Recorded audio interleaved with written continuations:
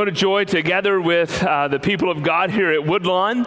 Before we dive into the text of Scripture this morning, I would just like to begin by expressing to you a deep sense of gratitude for the way in which you've responded over the course of the last several weeks in the life of our city and around our state. It's been a great joy to partner with a number of you over the course of the last several weeks and to serve our community and to serve our state. Thank you, Woodlawn, for doing what you always do best by loving others and serving this community and our state. It indeed has been a great joy to partner with you in that way.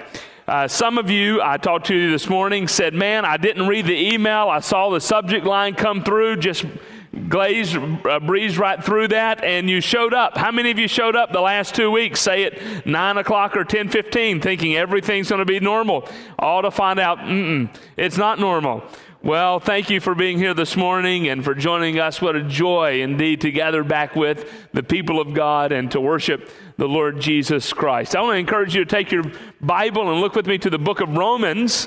In some ways, it seems like it was light years ago that we looked at Romans chapter 12,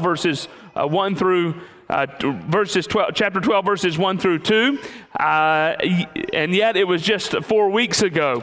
If you'll remember, Paul makes a shift here in Romans chapter 12, and he makes a shift to that which is more practical, if you will. He begins to flesh out some of these practical implications of this rich theology that he's spoken to us about concerning humanity's sin, Christ's goodness, and providing redemption for humanity's sin, and then the extension of that through faith in the person of the Lord Jesus Christ. And so now Paul begins to turn his attention and focus to the church to live out this gospel narrative.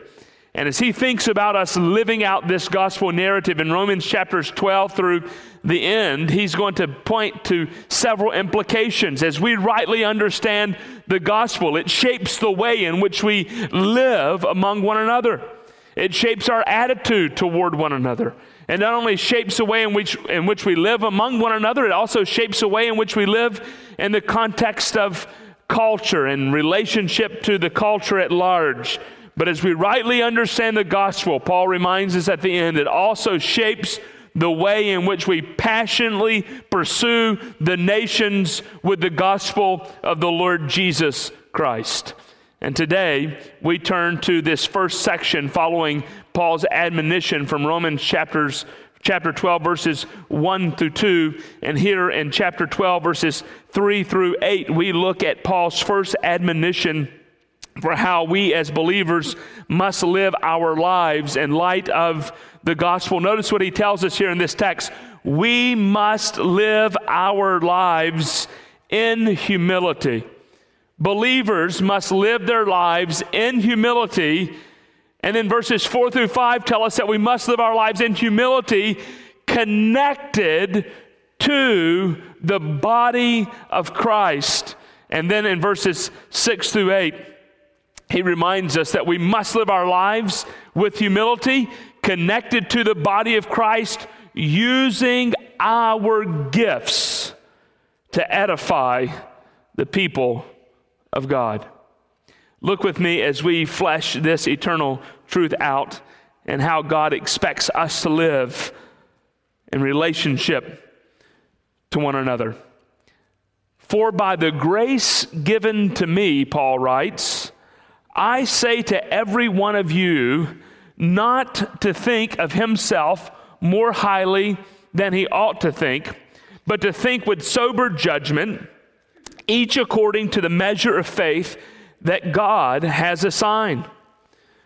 For as in one body we have many members, and the members do not all have the same function, so we, though many, are one body in Christ, and individually members one of another, having gifts that differ according to the grace given to us.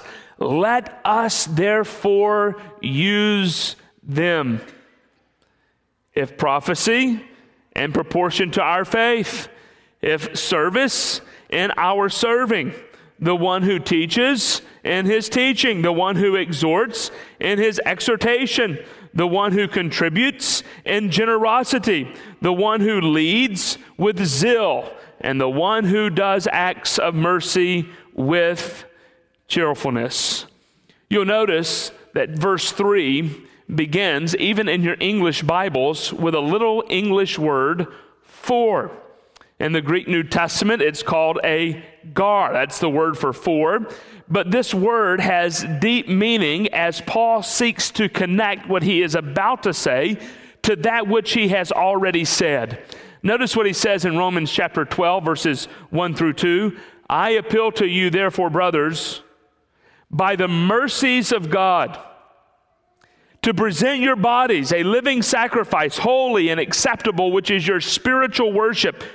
Do not be conformed to this world, but be transformed by the renewal of your mind, that by testing you may discern what is the will of God, what is good and acceptable and perfect for. In other words, Paul is saying, in light of this eternal truth, based on this eternal truth, transformation that was spoken of in verses 1 through 2 is primarily seen, don't miss this, church family. The transformation that Paul has just spoken of in verses 1 through 2 is primarily seen in our relationships with one another. You might remember as we went through chapter 12, verses 1 and 2, we noted the corporate nature of this passage. We noted that sweating together in the gym. You remember that Sunday? No electricity here in the building. We looked at the truth from Romans chapter 12, verses 1 and 2, and the corporate nature of that passage of Scripture. And Paul is saying, as we think well about how to live transformed lives, we live out that transformation primarily in relationship with one another. Notice what Paul says here in verse 3. Comparing ourselves to Christ produces humility. Comparing ourselves to Christ produces humility. Paul begins with a statement on the grace of God. This isn't the first time that we've seen this word grace used in the context of the book of Romans, and here specifically as Paul begins this narrative, for by the grace given to me, in some ways Paul is making an appeal to the church at Rome for unity based off of his apostleship. You'll remember that one of the primary concerns here in the book of Romans is the disunity, the difference that exists between the Gentile believers and the Jewish believers. The Jewish believers are concerned that somehow they're on the short end of this gospel stick, if you will. They're concerned that they're not seeing all of these Jewish people come to faith in Christ. They're seeing these Gentiles come to faith in Christ, and they're like, wait a minute. Has God stopped being faithful to his covenantal promises to the nation of Israel? And we've seen in Romans chapter 9, verse 6, Paul absolutely discounts that type of thinking, and he says, no, God has not been unfaithful to his promises. So Paul, as he thinks about an appeal for unity amid diversity, he makes an appeal based on his apostleship. I appeal to you by the grace that was given to me. We all understand that God has called the Apostle Paul and a group of men to perform a function in the early church, to be an apostle, a bearer, to communicate those truths of the Word of God that we now have codified for us in the context of the book, the Bible that we hold in our hands. And Paul is saying, based on that authority that God has given to me, I want to say this to you. I want to make an appeal to you. I want to urge you with every bit of my being that you compare yourself to Christ. And when you compare yourself to Christ, that will produce humility in your life. Look how he says that. I say to every one among you not to think of himself more highly than he ought to think, but to think with sober judgment, each according to the, notice this phrase, measure of faith that God has assigned. Paul uses three very closely connected words, and if we were reading this morning from the Greek New Testament, you would hear the sound of the words as Paul used a mnemonic device to communicate this truth. Now, I'm going to do something this morning that I very seldom do for you. I want to read just a brief to you from the Greek New Testament so that you can hear how Paul is using these words in the context of this passage to help the Christians understand that their life is to be compared to Christ in all of humility, with all humility. This word that is translated in our Bibles with a number of words, I say to you, to everyone among you, not to think of himself more highly than he ought, comes from one word in the Greek New Testament. Isn't that interesting?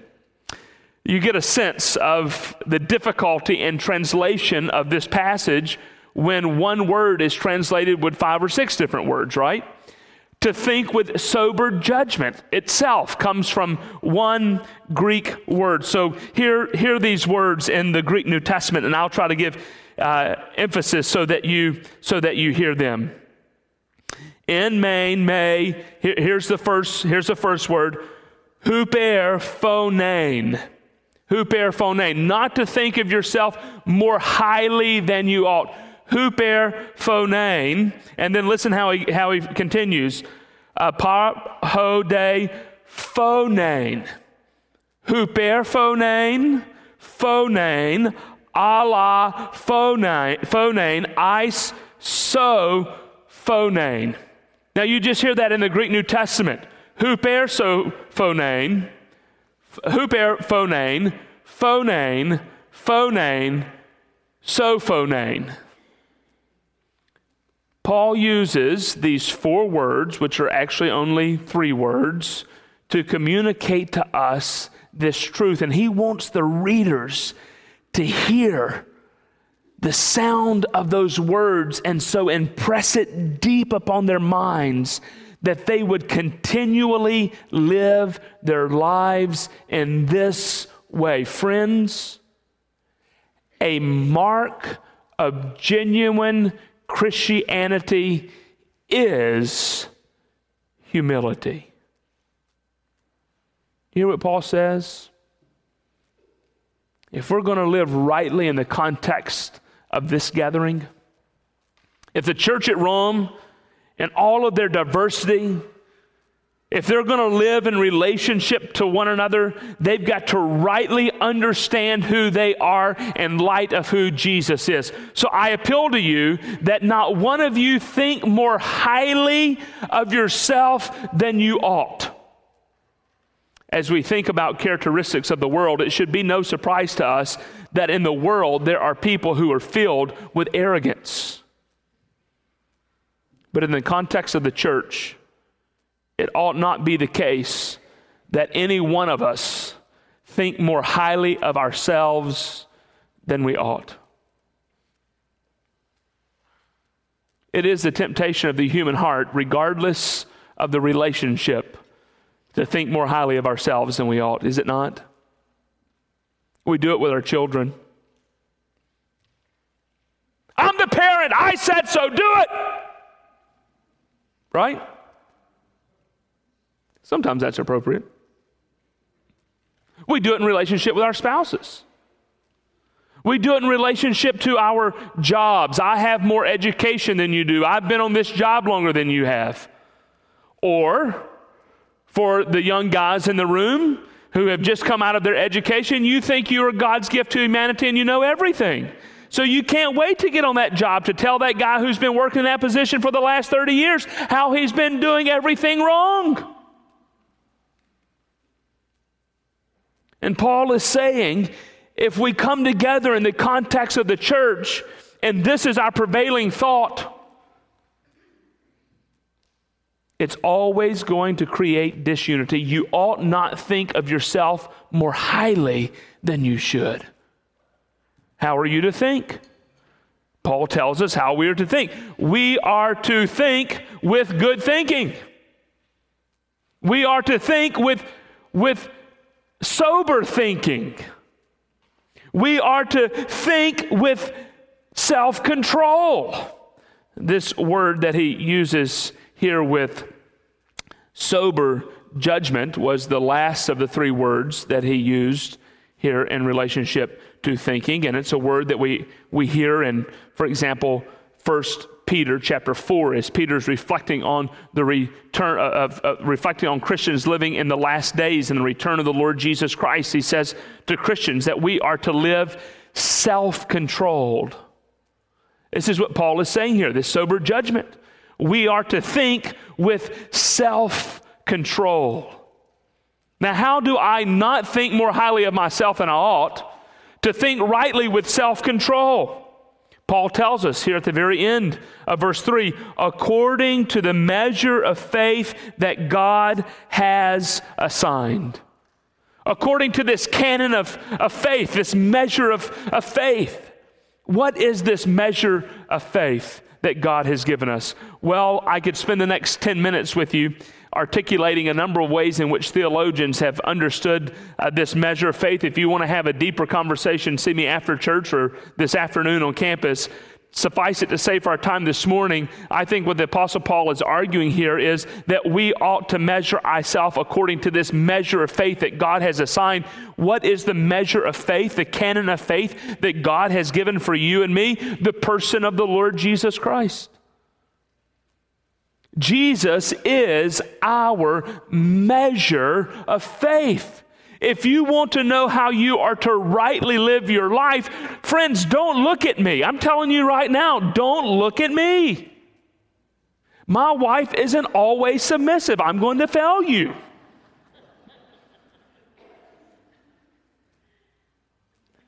I'm going to give an outburst of anger from time to time. Don't look at me. I'm not your standard of faith. Don't look at your neighbor in this room either as your measure of faith. Don't look at your spouse. Don't look at your parents. Don't look at your best friend. Don't look at your Sunday school teacher. Don't look at the deacons in the life of this church. Why? Every individual person in the life of this church is at some point going to fail you. But friends, there is one who will not fail you or me. There is one who will not fail any of us. It's Jesus. Paul is saying if you want to rightly think about yourself, if you don't want to be haughty and arrogant, back yourself up against the measuring stick of Jesus and see just how short you fall. And this is a predominant attitude we are to have in the context of the body of Christ. To whom are you measuring yourself against this morning?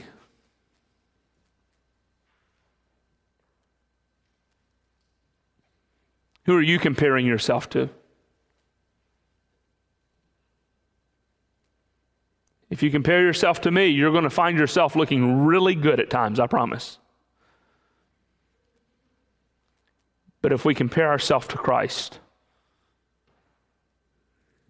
we can always see, I'm falling short.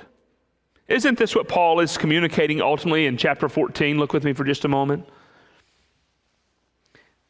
As for the one who is weak in faith, welcome him, but not to quarrel over opinions. We want to be careful that as we read and understand this text of Scripture, that we're not walking around necessarily thinking that faith can be compared in quart jars or gallons. So we all have our quart jar up here on the front row. You know, Kevin Bridwell, Joanne Bridwell. Of course, Kevin's is more full than Joanne's, right? We can't measure faith in that way. This isn't what Paul is talking about. But yet Paul is also acknowledging that there are times, friends, when we actually are weak in faith. By the way, this is why he's about to make the appeal in verses 4 through 5 that we so desperately need the body of Christ. Because when I'm weak in faith, you are strong in faith. When you are weak in faith, I am strong in faith. And we encourage one another. But if I'm coming in the context of the body of Christ, always thinking that I know everything and I'm the only right one who understands everything and walks perfectly with God because my dress is better than your dress and my understanding of whatever book of the Bible is better than your understanding, guess what it does? Creates tension and dissension.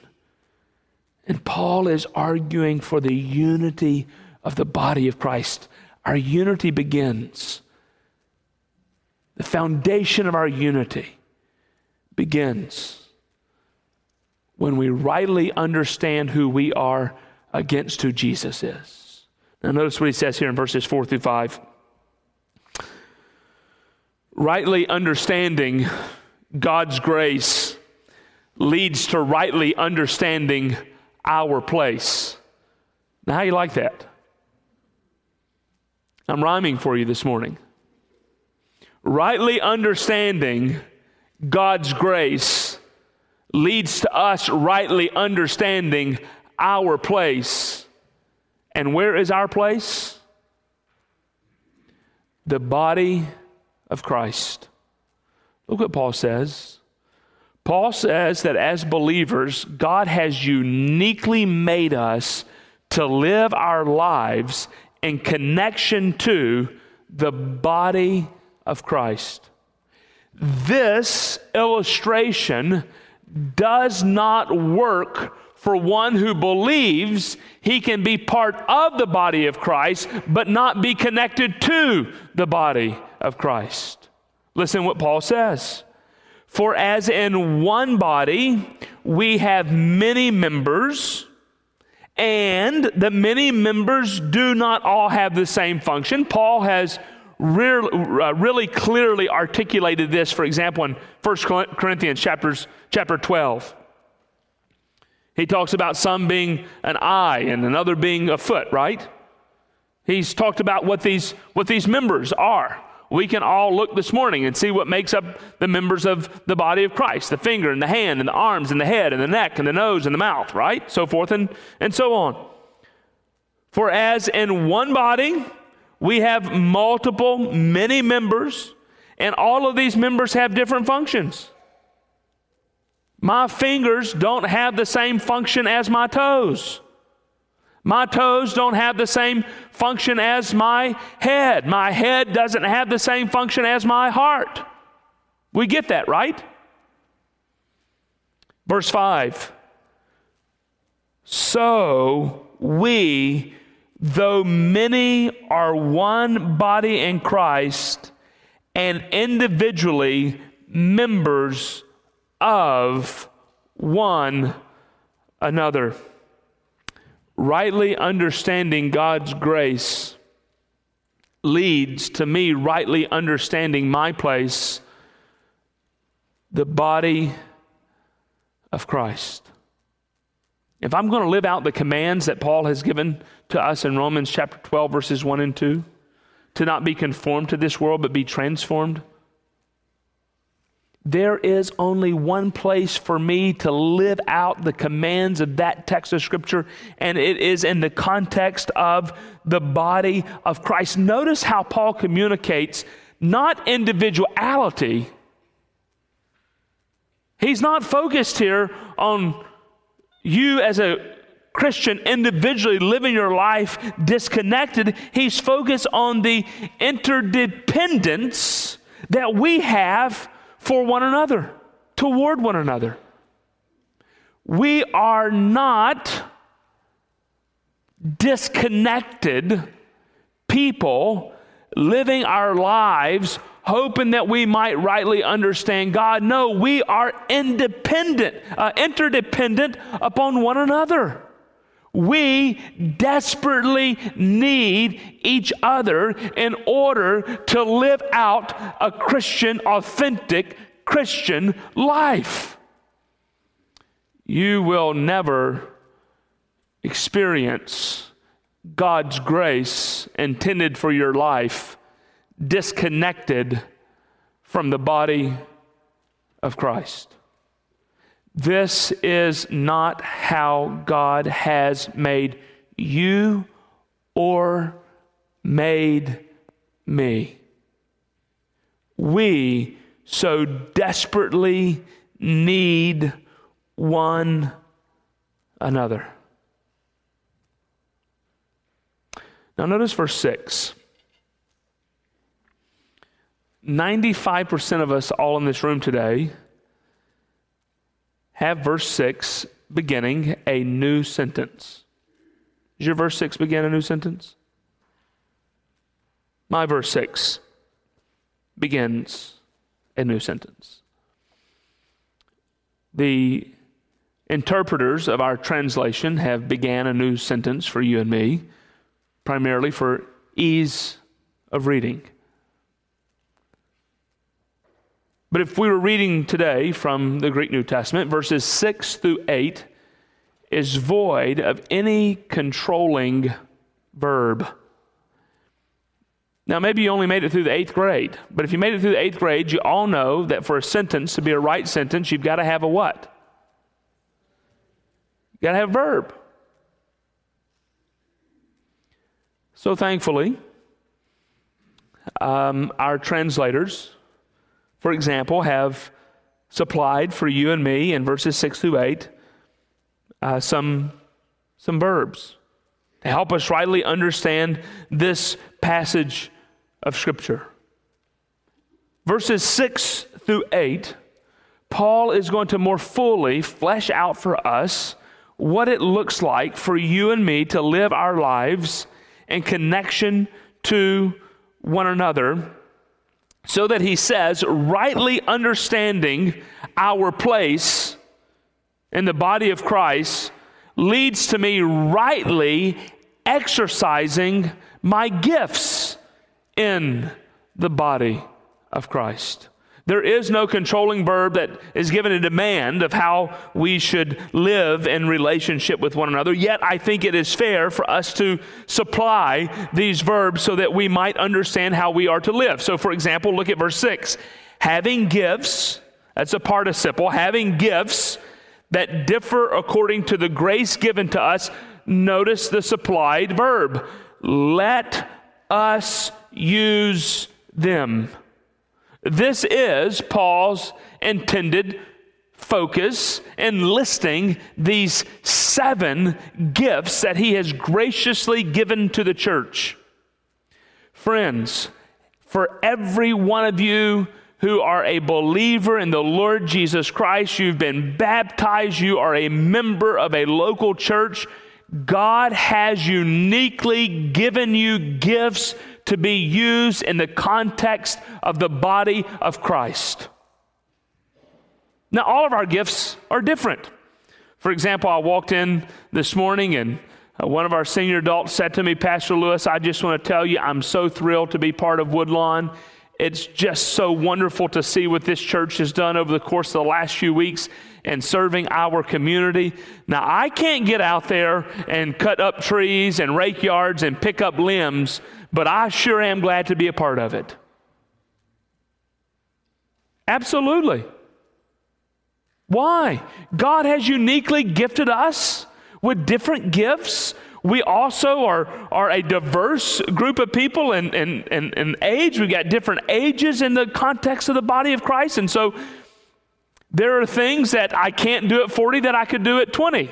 And there are things that you really want to do at 80 that you just simply can't do, right?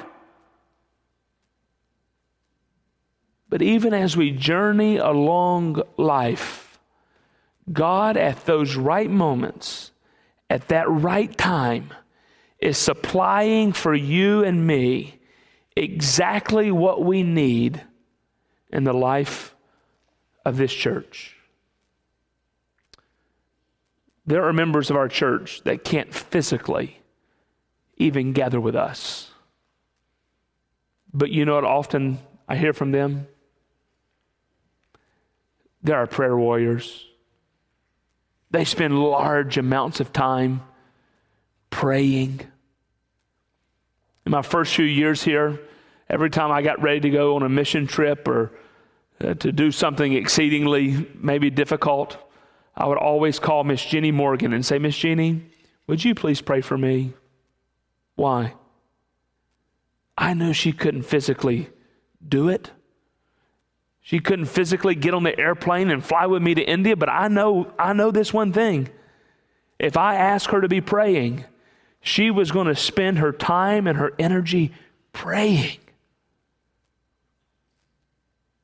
And see, this is what Paul is talking about in the context.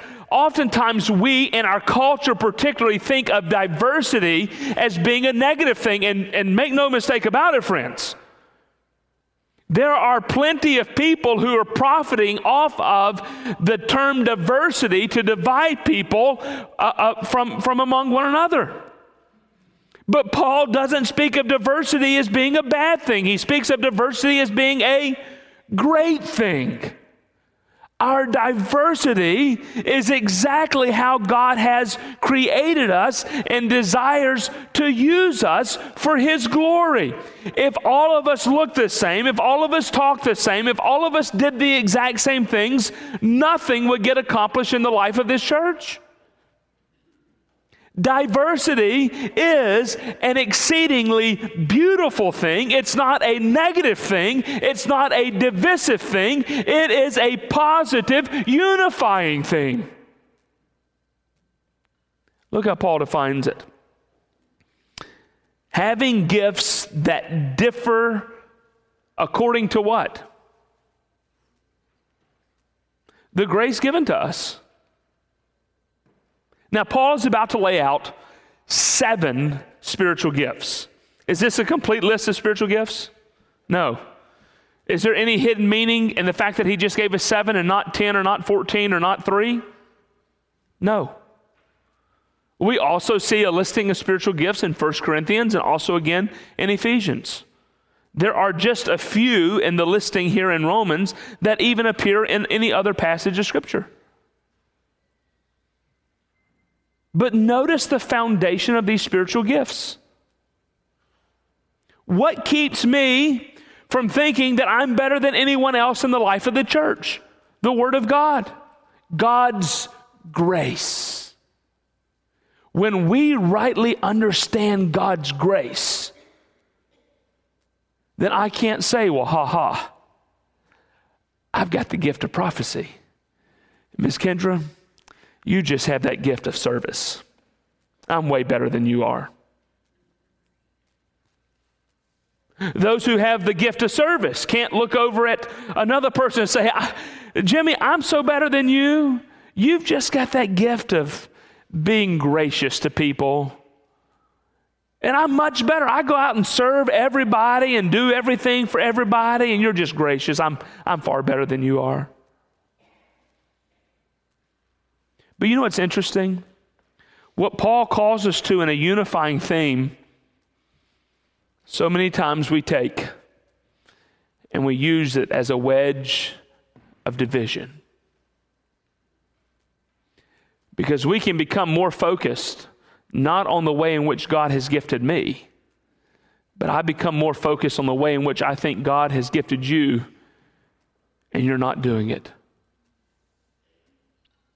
Friends, rejoice in what God, not this church, not this church's pastors, not this church's other leaders, what God has given you. and let's collectively rejoice with one another that he's not given us all the same thing. So what has he given us? To some, verse 6, he's given prophecy in proportion to this measure of faith. And prophecy is one of these understandings that are in some ways difficult to understand. It's hard to understand. At times we want to limit it in certain ways because others have taken this word prophecy and used it for their own ambitions. And so we have people that walk around with titles, prophet so-and-so, prophet Laramie Minga, and I want to be seen as a prophet so that I can tell you that you have to do X, Y, and Z, because if you don't do X, Y, and Z, then you're going against God, right? But how do we oftentimes see prophecy being used in the context of Scripture? Well, we turn where Paul more fully fleshes this idea out in 1 Corinthians chapters 12, 13, and 14. And Paul uses prophecy, it seems, in the context of that passage of Scripture, that God has given this ability in the context of the local church to people in the church with a unique ability to be able to understand and speak prophetically, profoundly, if you will, that which God has already communicated. Sometimes we just need a prophet among us to say, no, we can't do that. Or yes, we must do that. But one thing we know, whatever this gift of prophecy is, it is not equal to the way in which we see Old Testament prophets. Because Old Testament prophets spoke inerrantly. They spoke exactly what God communicated, and everybody had to do it. So if I stood in the pulpit this morning and say, God has given me a prophetic word that next Sunday all of us should wear red clothes, do we all have to wear red clothes next Sunday? Well, that's a misunderstanding of this gift of prophecy. How do we know that the New Testament understanding of the gift of prophecy is different from the way in which it's used in the Old Testament? Because we're told, for example, in 1 Corinthians, that you should measure a prophet's words. So, for example, I'd like to make an argument that primarily what is taking place on a Sunday morning is an exercise of the gift of prophecy. What are you to do with the words that I declare on Sunday mornings? Mindlessly accept them and just do them? If so, you'll all be wearing red clothes next Sunday.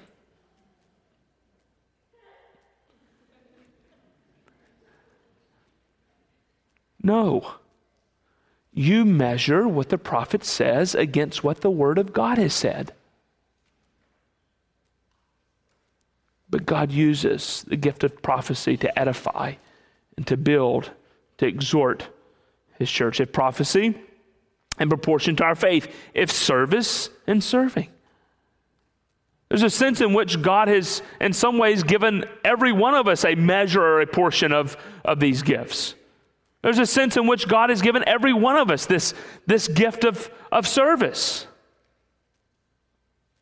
A passion to serve others, to do for others. Perhaps Paul is, in this case, mentioning the office of deacon, for that is what the office of deacon in large part is doing in the context of the church. It's serving others. But if you have that gift of service, then serve. The one who teaches in his teaching. You've been given an ability to understand the text of Scripture. You should exercise that, not for your own edification. I don't care how much Scripture you know. You can sit at home all day long and pretend like you know every bit of the Bible, but if you're not fulfilling that and using that in the context of the body of Christ, you're not using the gift that God has given you in its appropriate way. If in teaching, then in his teaching. The one who exhorts in his exhortation. In some ways, it's hard to see a difference between, for example, maybe the exercise of teaching or prophecy and exhortation, but an encouragement. Some of you are just the most encouraging people. You have an incredible gift to be able to come alongside others and just encourage them in the Lord. to speak kind words, to write kind things. If you've got that gift, encourage a brother or sister in the context of the body of Christ, the one who contributes in generosity. There's a sense in which, obviously, God expects that the entirety of the body of Christ will be faithful in giving, but some of you, God has uniquely equipped and given a passion for giving. And through your giving, this church has been able to accomplish a lot of ministry, not only in the life of our community, but around the world. And we rejoice that God has given that passion and desire. The one who leads with zeal. In the same way that perhaps the word used for service is in reference to deacons, there's a chance that in relationship to this word, the one who leads, it's the same word that we see, for example, in Hebrews chapter 13, when the Bible says that we as a church should obey those who lead us, an indication of those who fulfill the office of pastor or elder. The one who leads, do that with zeal, do it with passion.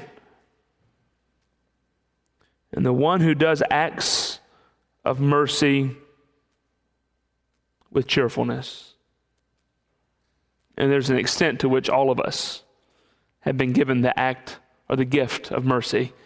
Paul uses mercy a variety of times, even from the very beginning of this text. I make this appeal to you, he talks about, grounded in this mercy and grace of God. What is the point? That this is a list, the 7 gifts, and that all of us should go home today and take a spiritual gift test and find out which one of these we should do and show up next Sunday and start doing it. No. Paul is wanting you and me to understand that one of the ways in which we express our humility is by the way in which we serve the body of Christ. Paul is wanting us to know, Romans chapter 12, verses 1 through 2, the way that we live out our transformed minds is to live our lives in connection to the body of Christ in service to Christ. And so the question for you and me is, how are you fulfilling God's design for your life in relationship to this church? How are you serving? How are you giving? How are you exhorting? How are you showing mercy? Well, one way I know for a fact that we can't do this is when we're not here. How do we know the gathering of the body of Christ is eminently important to the life of the believer? Because try as you may, friend, you can never fulfill God's expectation or demand in your life to faithfully follow Christ apart from the gathering of the body of Christ. And look what God has done. He's diversified us. He's made us different. He's given us different gifts. Why? So that collectively we might make much of Jesus. Are you making much of Jesus in your life today? Are you making much of Jesus in your connection to the body of Christ? How do you see in your specific life you're using the gifts that God has given you to serve the people of God? It begins with how we think. Let's pray. Lord, we thank you for your word. We thank you, Lord, that you have given to us the Lord Jesus Christ as a measure of faith. And Lord, we confess this morning that we've not always used Jesus as our measure of faith.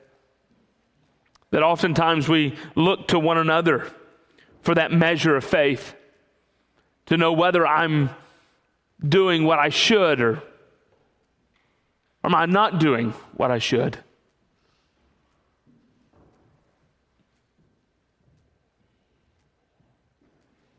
So Lord, we ask this morning, by your Spirit and through your word,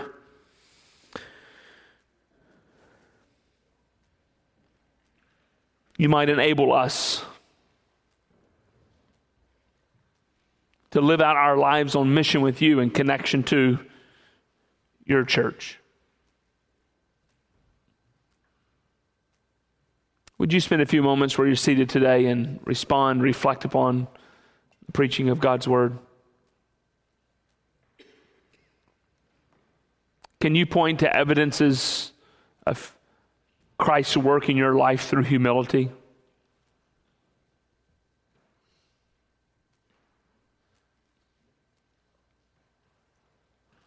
How do you view others? What's your focus when you gather with the people of God here?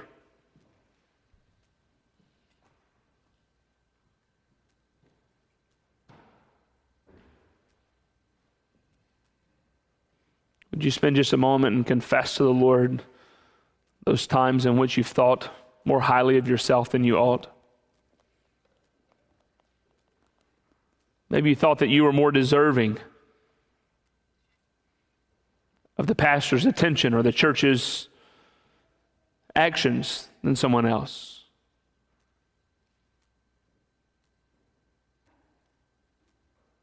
Maybe you feel like you're not getting the attention that you think you need from a Sunday school teacher, but so-and-so is getting more attention.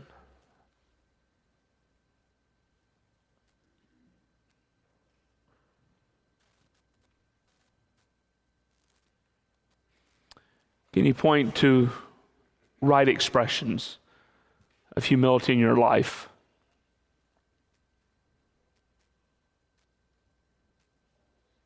Right expressions through the way in which you're using your gifts to edify the body of Christ. Maybe you think, Pastor, I'm not exactly sure what that is for me. And my response to you might be, I'm not sure either. But friend, please know that myself or Laramie or Travis, we're delighted to spend time with you, to pray through with you, to see how God has just already used you in the life of this church to suggest ways that you might be plugged into serving in the life of this church. In just a few moments, we're going to stand and corporately respond to the preaching of God's word. Friend, you can never live your life rightly in connection to this church being disconnected from Christ. If your life has never been transformed by the power of the gospel, you're not going to live out gifts. You're not going to walk with humility. Maybe this morning the Lord has shown you through the preaching of his word that you are separated from him.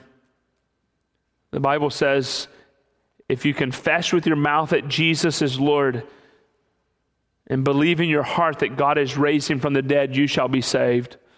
Would you confess your sin to God today and trust in Christ? Maybe you have questions about what that means. As we stand to sing in a few moments, myself and Pastor Travis will be down front. We'll be glad to share with you how you can trust in Christ. Maybe you'd just like for one of us to pray with you, that God would indeed enable you to live out the truths of this text of Scripture in the life of this church so that collectively we might edify one another and glorify God. We would delight in praying for you. Or thirdly, maybe your response to the preaching of this sermon needs to be, I need to be connected to a body of Christ. I need to be a member so that I can rightly live out my life in connection to Christ. This would be an opportunity for you to express your interest in being part of this faith family. Lord, as we respond to you now, may our responses be pleasing to you. We pray in Jesus' name. Amen.